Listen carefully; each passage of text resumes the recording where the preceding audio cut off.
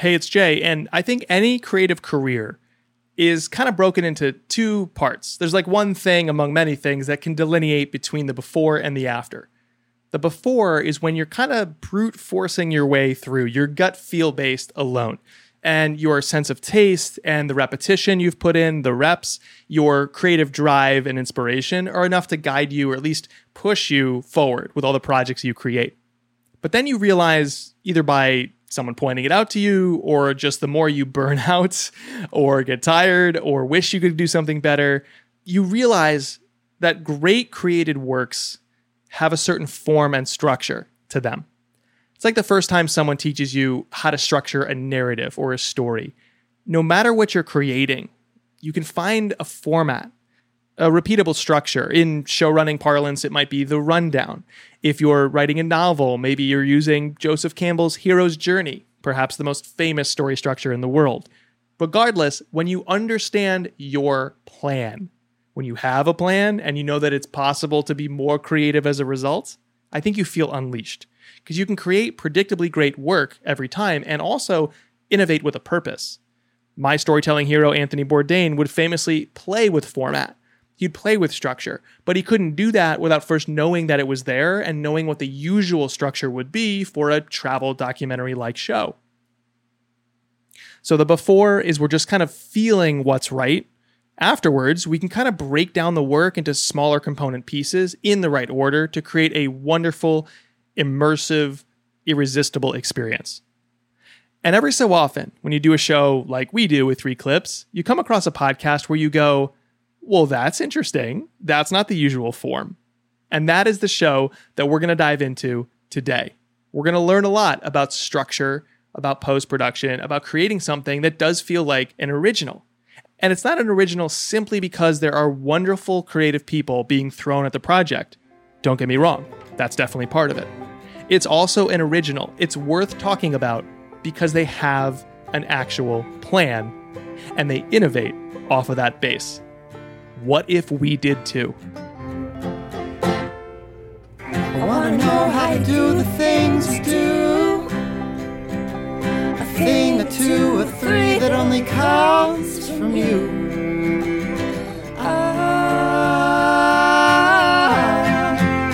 This is 3 Clips. This is 3 Clips, and I am Jay Acunzo. I'm the host of this show and also a narrative podcast called Unthinkable. And in addition to doing all sorts of projects online, like writing books and giving speeches and developing courses for podcasters, I have partnered with Castos, the software company for creative-minded podcasters, to bring you this show, where every episode, a podcaster we admire comes on the program to break down their favorite work a few pieces at a time. Today, we're going to talk to Casey Willis of You Heard Me Write, and that's write with a W, as in writing, or the written word. She's going to reveal some of the small stuff that made a big difference for her show, and we're going to spend a lot of time talking about the very smart and delightful format of her show. But first, just a little context. Casey is an arts advocate and sound designer turned podcaster in Atlanta. And before the pandemic, she did a lot of sound design for live theater and music and dance. Casey was actually a member of the 2019 Spotify Sound Up Bootcamp. The show that she created as a result, You Heard Me Write, is a show about creativity and forming unexpected connections between creators of different stripes. Her idea for the show was to use anonymity to bring people from different backgrounds together, as opposed to anonymity being an enabler for deepening divisions, as we so often see online. Each episode of the show features 3 different creators who create projects on the same theme, but they don't know each other's identity. Then the producers get everyone together afterwards where they finally meet to listen to each piece and discuss. And here's the very specific format to bring this to life in your mind. It's completely original. Each episode has 4 parts. First, Casey will introduce herself and the structure of the show, and then the specific theme of the episode. They'll take some idea they'd like to explore creatively. Then we're introduced to a writer and hear their 90-second written piece on that theme. Then we're introduced to 2 audio artists and hear their 90-second music and sound art pieces based on the written piece from the writer. And finally, Casey and the creators all meet and discuss their projects. So great, so refreshing, so original. You Heard Me Right is a production of Casey's company, Could Be Pretty Cool. She's the creator, host, and executive producer, and works with a lead producer and mixer in sound designer and composer Cooper Skinner. They also work with other people too, a production accountant, a story editor, and a coordinating producer. The show is actually produced in collaboration with Spotify, which provides 4 different executive producers. When Casey attended the Sound Up Bootcamp in 2019, she was not selected as a finalist, meaning she didn't get funding to make a podcast, but she produced a pilot with Cooper in 2020 and then pitched it again to Spotify. And this time, they took her up on it. The first season launched in February of 2021. Okay, with all that context out of the way, let's meet Casey. So everybody has like 5 or 6 different flavors of shows that they kind of envision in their minds and model their own work after. And so it's difficult to find a show that strikes you as refreshing the more you're in podcasting. But along comes You Heard Me Right. And the format is different, and the aim and the sound, it's all so refreshing to me. So talk me through where the idea came from and how you developed it to be something that does kind of play with and break from the typical format. Well, I think what helped is that I don't necessarily come from podcast world. I have a theatrical background. Pre-COVID, I worked primarily as a theatrical sound designer. And essentially, I didn't know what a podcast couldn't be at the time that I was sort of putting together the pitch for this show. I guess that sort of allowed me to dream up a production that I could hopefully record and share with other people. And so breaking sort of the format wasn't necessarily an intention, but I'm happy that we were able to sort of translate what could have easily been a live experience, like an open mic type thing with like in front of an audience, to a podcast in a way that I hope still captured that live performance or live, I don't know, panel discussion type of feeling. What were you going for? Like, what was in your head at the time that you were crafting the show? Any kind of like inspirational sources, whether from inside a podcast or outside? Like you said, you weren't from this world. So what was rattling around in your brain that you were trying to manifest into the show? There are several live experiences, from poetry slams to variety shows to there's an organization called the Write Club that sort of similarly gives writers a topic, and there'll be opposite topics. So maybe day or night, hot or cold, and they sort of battle one another with their responses to these themes. And it's a live event. You watch them, the audience can respond.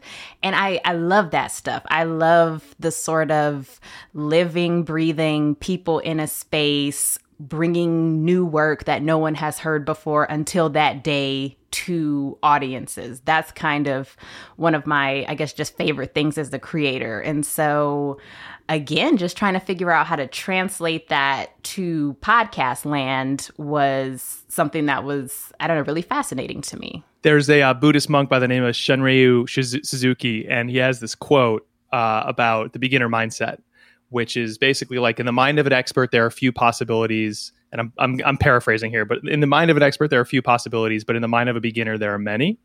And I love that you came at this from that kind of like useful naivete. Like it was like maybe a confident naivete. I don't know. I'd ask you actually, like, because you were new, were you like, this is great, I'm new, I'm going to play confidently? Or were there moments where you were thinking like, should I go and research what a podcast is supposed to be? It's so funny. Just really going back to the beginning, the entire reason that this show is a thing now is because of the Spotify Sound Up Podcast Accelerator. And actually one of my theater mentors, was just kind of like, yeah, I know you do sound. I don't know if you do podcasts, but that's sound, right? So you want to apply for this?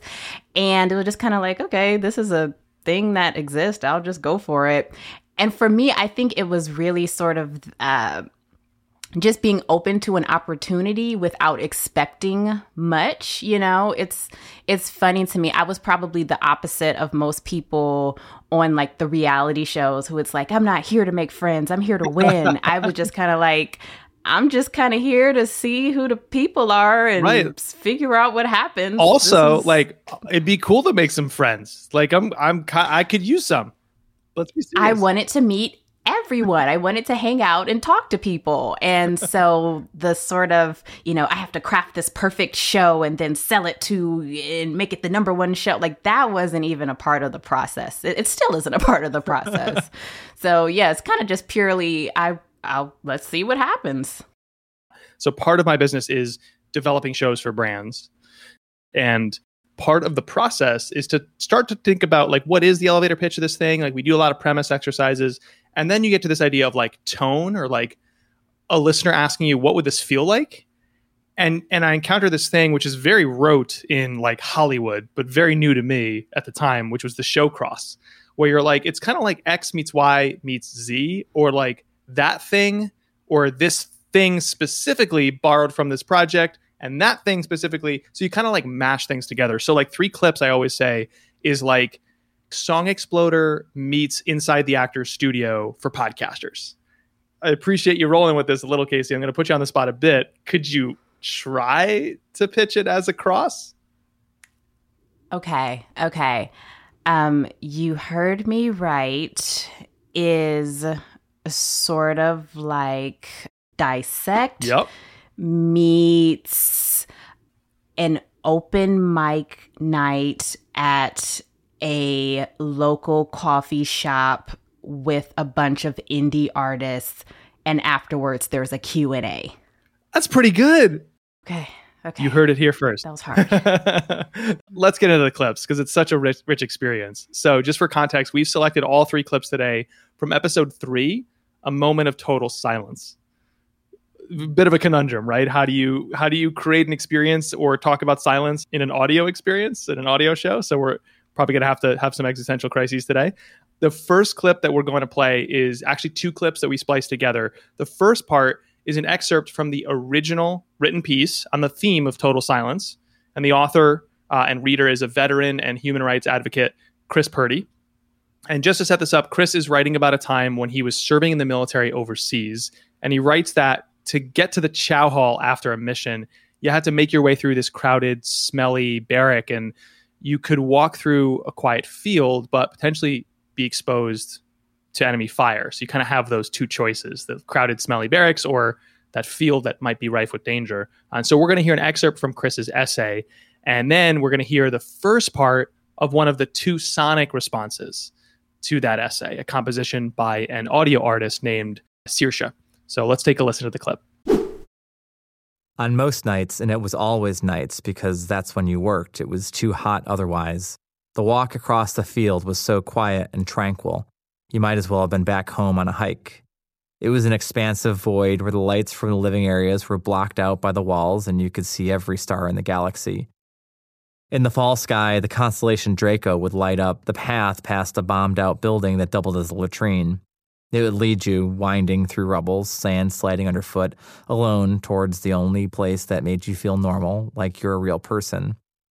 Walking, sometimes you would run into a friend and stroll along quietly before going your separate ways. Sometimes the mortar siren would pierce the vacuum of the night air and you'd run for the nearest stone or dip in the ground for cover, knowing that the open field provided no protection. But most days you walked alone, in silence, trying to get to your destination, just waiting for it to be over.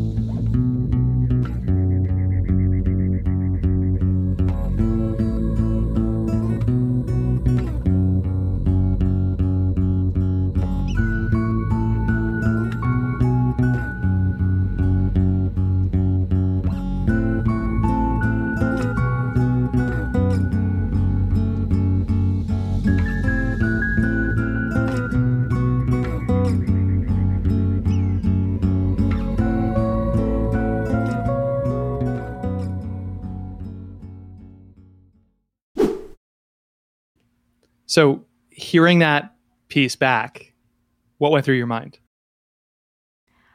Well, this particular episode was one of 2 episodes in our 10 episode season that featured a writer who isn't a creative writer. And so Chris Purdy is someone who I know through the art community, actually through his work with veteran services.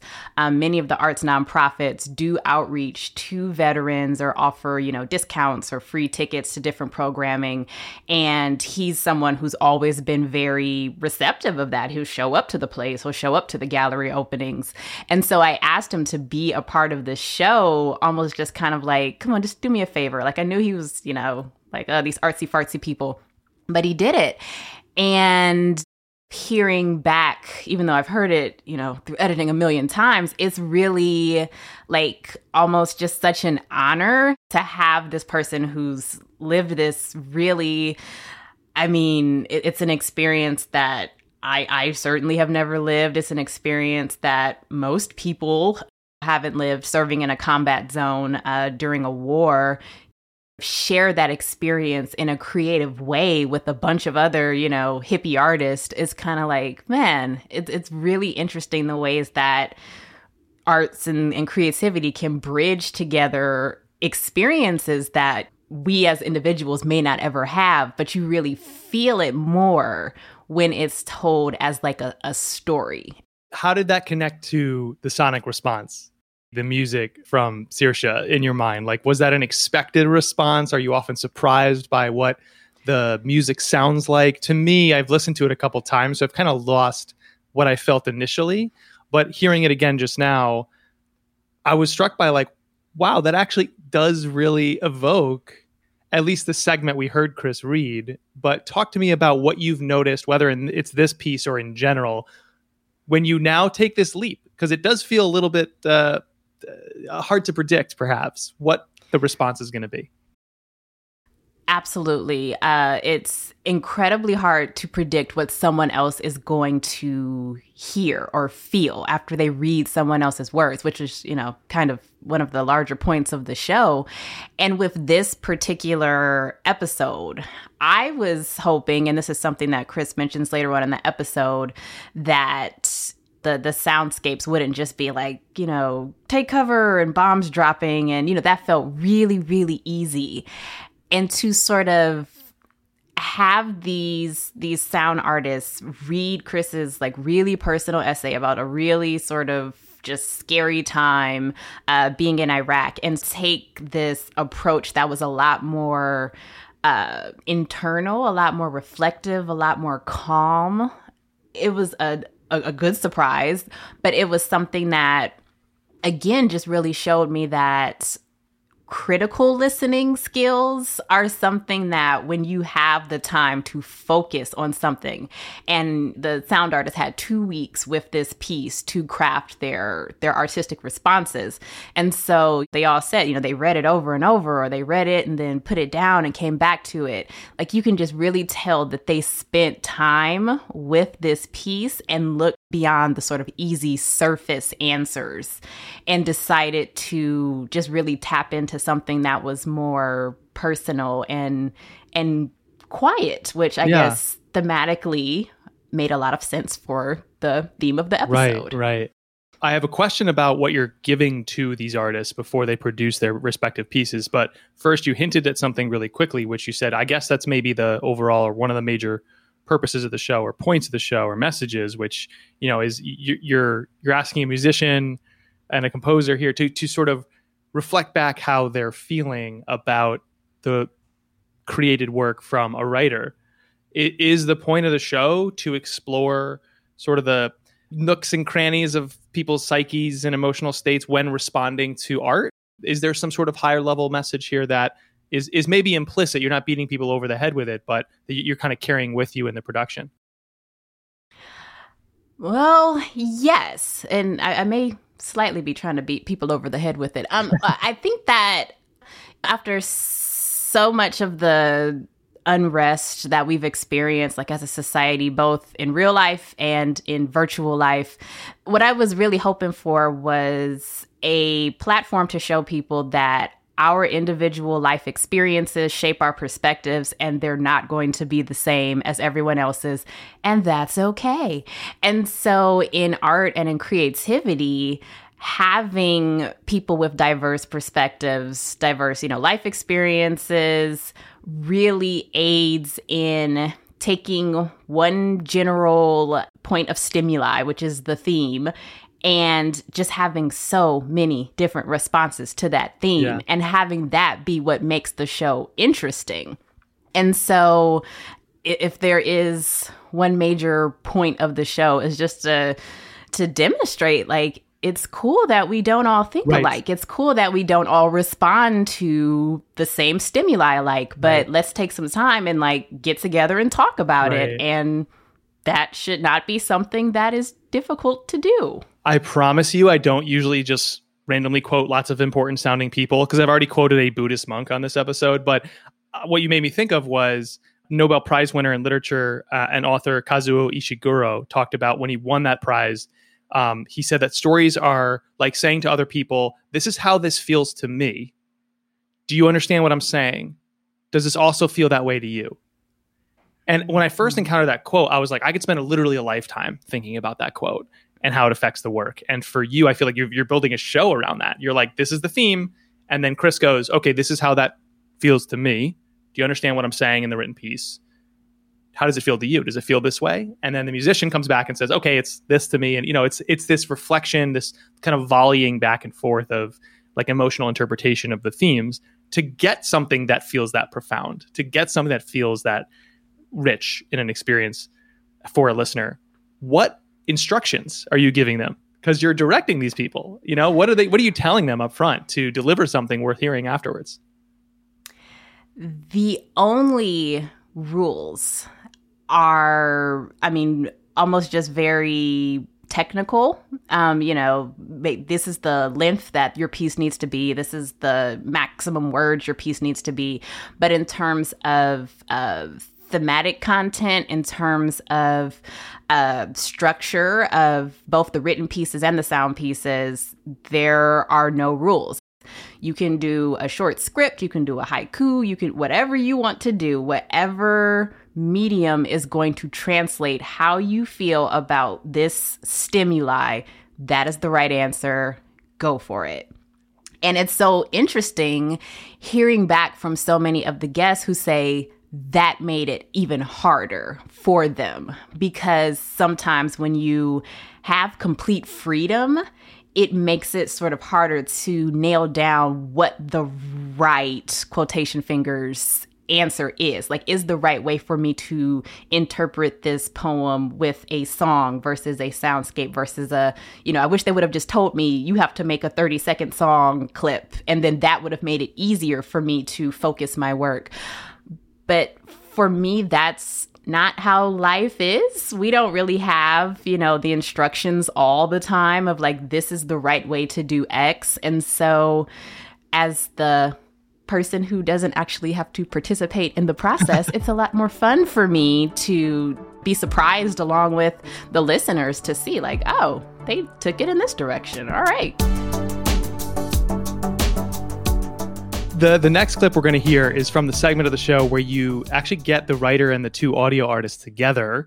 I should add, in an actual physical space to discuss their work here on the episode. And so in the clip we're about to hear, the first voice belongs to Dante, and his name is Dante Hodge, I believe. And that's the other audio artist we haven't heard from quite yet, who you featured in this episode. And he's going to ask the first audio artist, Saoirse, a question about her artistic choices. So let's listen in. And let me ask you this.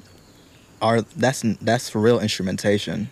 Yes, okay. I played, for some reason I gravitated towards guitar for this track. I think I was imagining, and I want to know what you were seeing in your mind reading Chris's piece, but I was imagining being in the desert. And that put me, I thought, what instrument would I have out here? And it would be my guitar. So I just picked up my acoustic and started there. And we both have some keys in there, I think. Yeah, with kind of a similar tonality in a way, which is really interesting. Yeah, very interesting. There are a million questions I want to ask you about this particular segment of your show. Before I do, any reactions or thoughts on hearing them banter like that?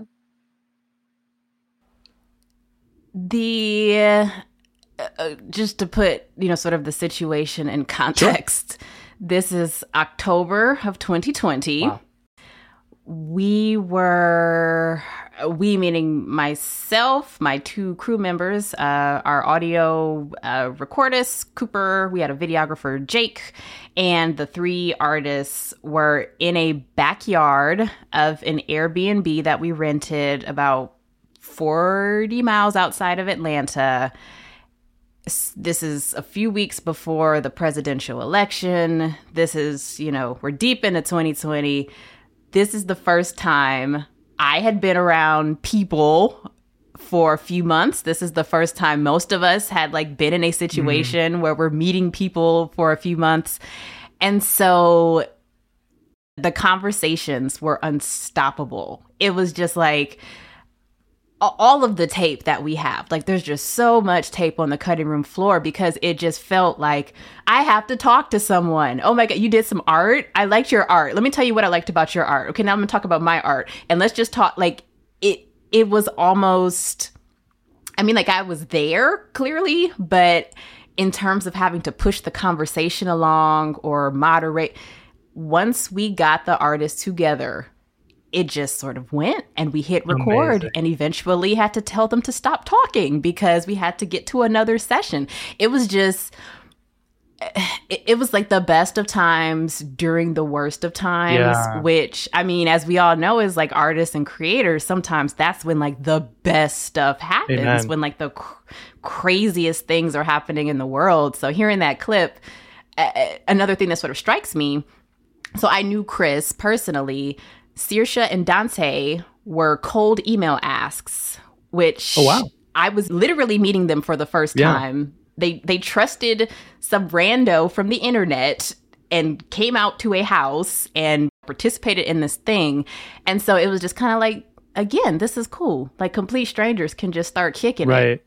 And listening back to that, so it worked. Well, but I didn't know about the cold outreach, but that and also the dynamic of the conversation, which, I'm sure it was turned up a notch because of everything going on in the world and the isolation people felt and the excitement they felt being in the room. But even still, I feel like when you have something that feels refreshing, when you've developed a premise and you have a purpose to the show and a format that people can get on board with, when you can explain the specificity of the show and the purpose of it in a way that, a general interview with creative people can't necessarily do. It's what you have to do then is cite all the famous people you've had on the show and or the reach of your show. But you have an advantage because you're this is our vehicle. This is what the program is. It's different. It's unique. It's original. And I'm sure the people who are for it are incredibly for it. Right. And then, I'm sure you have some folks that, maybe they're just on the book tour and they just want to know the reach. They're not going to be a good fit for your show anyway. But to get the yes from the cold outreach, and to get that great dynamic when they're in person with each other, I feel like it's all kind of glued together based on the fact that you've actually developed the show. It's not just yet another series of Q&As. Does that resonate? Do you feel was there a lot of work that went into just trying to develop what this show is? Because I feel I use that word and a lot of people don't know what I mean. Develop the ideas, develop the show. And a lot of people get stuck at a podcast is just pick a topic, interview people about it. This feels hard won to get to the place where the show sounds like it does. Talk to me about the development process. Sure. So pre-production for this particular show, in a way, is probably or was probably more extensive than the actual sort of production process. Again, because of just the situation we were in all 2020, finding people who were willing to, and understandably leave houses and meet strangers and go places was pretty difficult, which was why, some of these asks were literally people who I saw on Instagram and just cold emailed and said, please, I hope you come do this. And they said, yeah, which is great. But also the development process of, okay, what themes are we going to come up with, having sort of the scheduling timetable of when we're going to give people themes, and they have their 2 weeks, then we have to make sure we collect this and disseminate it to the proper people and give them their timetable. The pre-production was kind of crazy and all over the place, but again, I was so happy to have that to focus on in all of last year, which this is something I'm sort of thinking about for the first time. I admittedly have not had the time to sort of like decompress from all of the things from last year, but this is like really making me think like, man, what the heck would I have been doing all last year if it wasn't for trying to get this show together, which is like wild. So yes, the pre-production was the most extensive.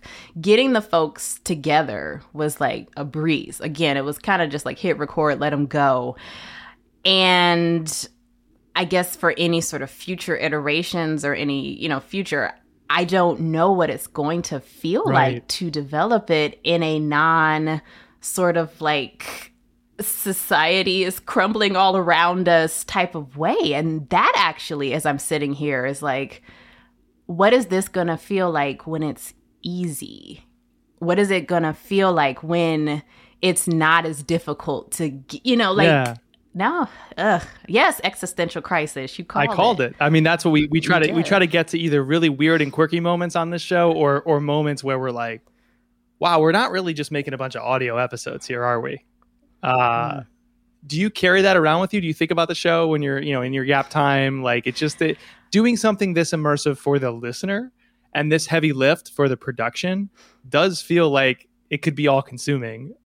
So you must just have it around your psyche at all times, right? Fortunately, I'm starting sort of the decompression process. But again, last year when we were in it, absolutely. It's checking the email every 20 seconds to see if, a cold ask finally said something, because we still need to fill this slot and we need to get them the theme or we're not going to have enough time.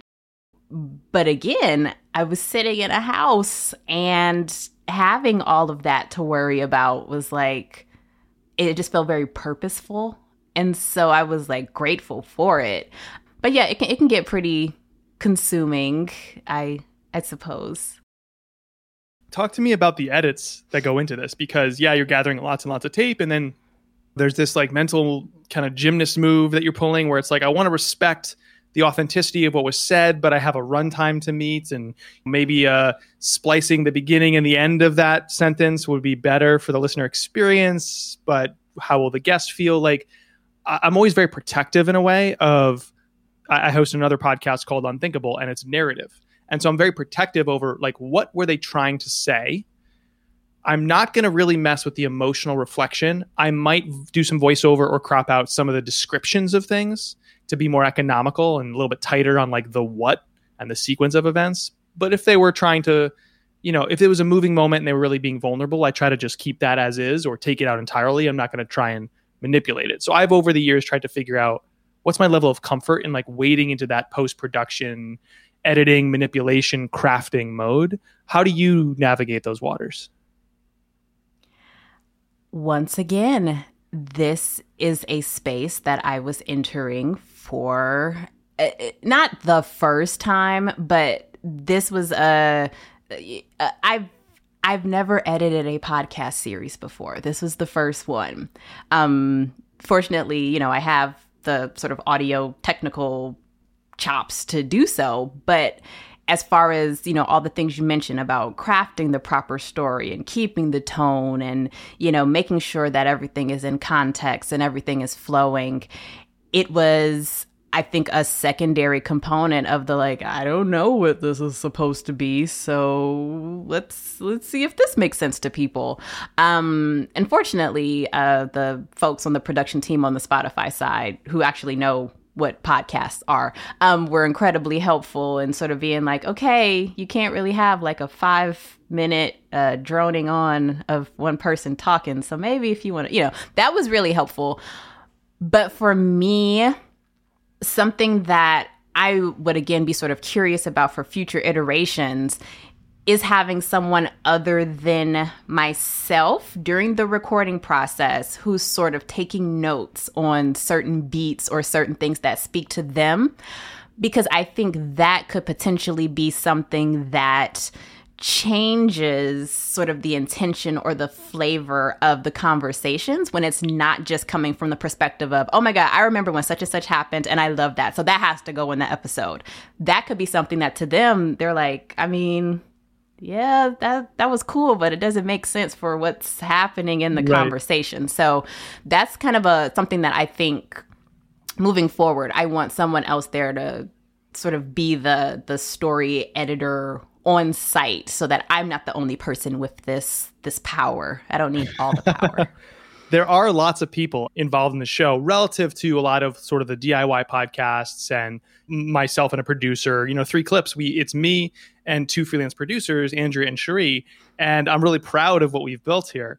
But you mentioned a list of people already really quickly in a previous moment here.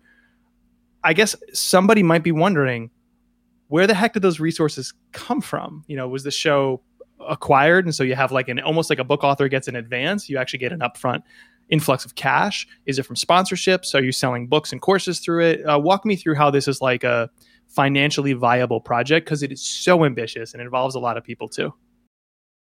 Sure. So this is a project that was supported through the Spotify Sound Up Accelerator. One of the main perks or aspirations of the program is it's a week-long sort of intensive of workshops and classes and developing shows for 10 women of color. And the top 3 pitches at the end of the program get funding to make a pilot. In my case, for my cohort, I was not one of the top 3 pitches that was selected.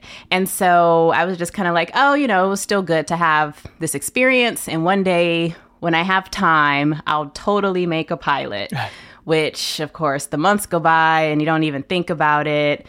Again, let's cut to 2020. Now I have plenty of time. I'm going to just make a pilot, see what happens. Made a pilot on my own. Well, not on my own, but with my internal production team. Submitted it to my sort of Sound Up mentors just to get notes and feedback. And from there, it was acquired and picked up and turned into a Spotify original. So it's all a part of that decompression that I need to sort of start doing more seriously, because I definitely, from the making of the pilot to everything just sort of taking off, it all just sort of started and didn't stop. And so I am incredibly grateful, and also just kind of still what just happened? We just did this. So yes, thank you, Spotify.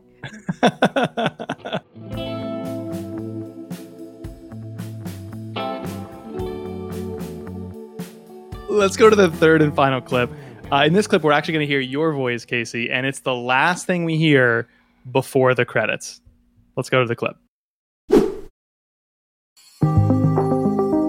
New episodes of You Heard Me Right will be dropping weekly on Thursdays, so make sure to follow, subscribe, share with your friends, share with your enemies. Maybe if they like the podcast, you won't be enemies anymore. That'd be kind of nice. So, yeah.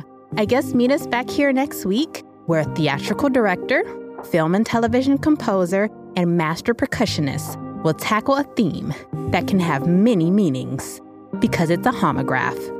We'll hear you later.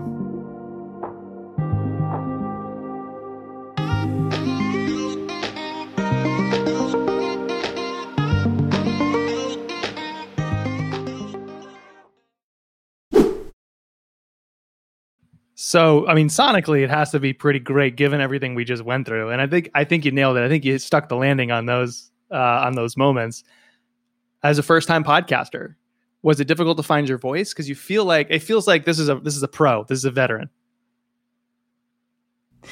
I tried even in just that moment not to cringe the entire time.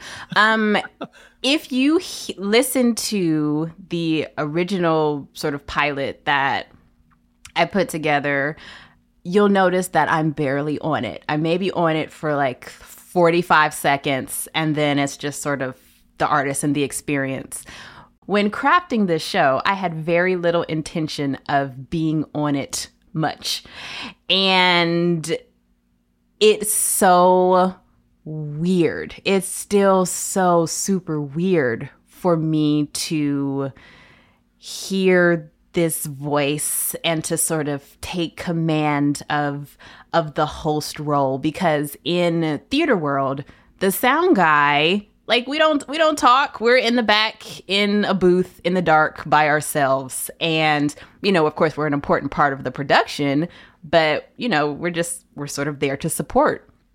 And with this podcast, my supporting roles as, you know, sort of producer and coordinating things and editor, like, oh, like natural, like, yes, we will coordinate the crap out of this. The host role for me is what takes the most work. And it's so weird and so funny when like family members are like, we didn't know you talked, or we didn't know that you could do, like, since when do you? And it's because I didn't. I mean, I guess I do now for this show, but it's what takes the most work, which I think is really almost ironic.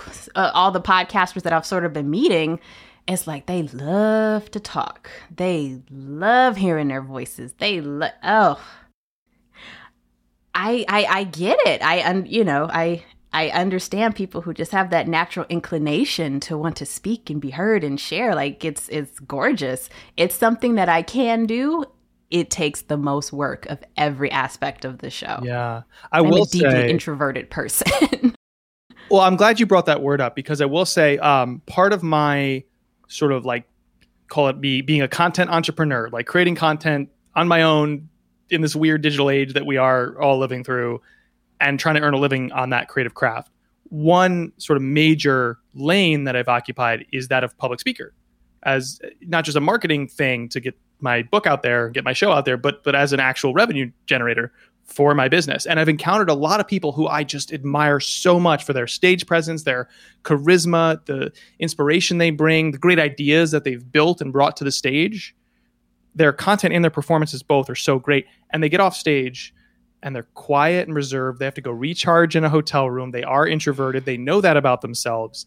And I'm saying, like, did you realize what public speaking was? I mean, it's in the name. It's in the public speaking. Like, what are you doing? And they're like, this is my art. This is the art I'm drawn to.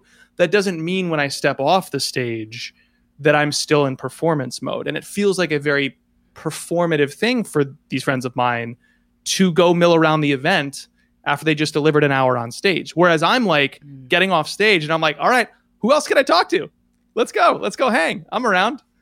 And so it strikes me as maybe that's a little bit of what you've encountered here, Casey, is like you have this craft, this thing that you've built or found that is kind of like external perhaps from you, and you're like occupying a set role, I guess. Does that make sense?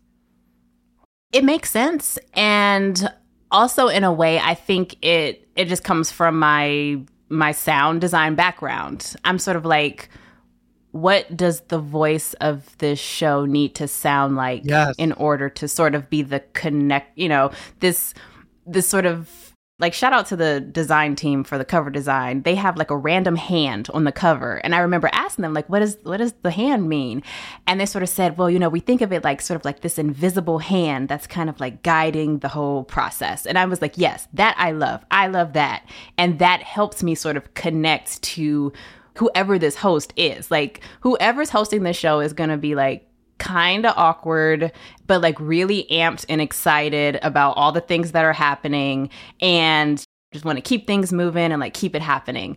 And so I guess part of that like performance is, what would this sound like? And figuring out how to be that person on the tape. That's another fun thing that having to deal with my family or my older siblings. It's like, when Casey does her podcast voice, it's like this. But when she does this voice, it's like this. And it's true. But I think that it works to sort of solidify the program and what we're trying to do with it. So it's work, but it works, I hope.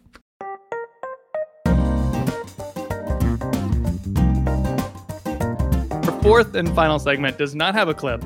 We're going to look ahead. As you think about the future of your show, how are you thinking about keeping it refreshing, keeping yourself and your team engaged, trying new things? Because I think, a serialized or episodic experience, this feels more obvious, but any creative project, time provides a certain friction that bears down on you, and stagnation becomes your enemy. Even if it's the same thing you've been doing for a while and it started strong, that same thing can start to feel stale. So how are you going to avoid that problem, keeping it fresh for yourself and your listener? What are you hoping to try moving forward? Oh, yes. One of my favorite art periods is the Neo-Dada movement of the 1960s, which is basically a bunch of artists who were kind of yeah, I know we're supposed to be, tortured and brooding and think the world is horrible, but I actually kind of just like doing art and hanging out with other artists. Amen. And they did a lot of chance performance where it's a composer and a dancer and a painter will show up somewhere and somebody will roll a dice and it's okay, 6. So now we all have 6 minutes to do some work and then we're going to do a live performance. And then whatever happens, that's what happens, because why worry? Art could be anything. That sort of spirit is what I want to sort of continue putting into the show. So whether or not we make little tweaks to maybe how topics are disseminated, whether we do add more sort of gamification or rules to how the responses have to be delivered, whether there is sort of more intentional pairing or groupings of guests, that would be some things that I would be interested in playing with. And then also, due to several factors, all of the artists on season 1 were Metro Atlanta based. I would love to meet people that I everybody's a cold email, everybody's a cold something. We're all literally meeting each other for the first time and then seeing kind of what that dynamic is bringing a dynamic of someone who's from someplace completely different and experiencing something completely different. So really just continuing to play with chance, continuing to play with freedom, continuing to play with just not having to be so serious as adults. I don't like absorbing all of the sort of torture porn narratives that are adult entertainment now. Everyone's depressed and on drugs and hates their life and it's violence and sex. And I don't want to be back in my day, we used to, but that's kind of where I am right now. I'm just trying to live and, get people together and hang out and do some art. And that's kind of the vibe I'm going for right now. Casey, some people send swag or gift cards or little handwritten notes to say thank you to their guests. We're going to cut down on the emissions and let's face it, the landfill, let's be honest, I'm going to sit it on my shelf till I don't feel guilty. Then it's going in the trash. So instead, let's do some good. To say thank you, we're going to place a small donation in your name to NoKidHungry.org, which is out there doing amazing work to solve hunger in America among children. It's a terrible problem, and we're trying to do some good with this show. So we're going to place a small donation as a way of saying thank you, not only for coming on the show, but for creating, quite frankly, one of the most freaking refreshing podcasts we've come across. The show is You Heard Me Right. Casey, thank you so much for your time and your craft. No, thank you so much. That's such a wonderful virtual swag gift. Thank you for that. We're great. All about the virtual high fives, handshakes, and hugs here.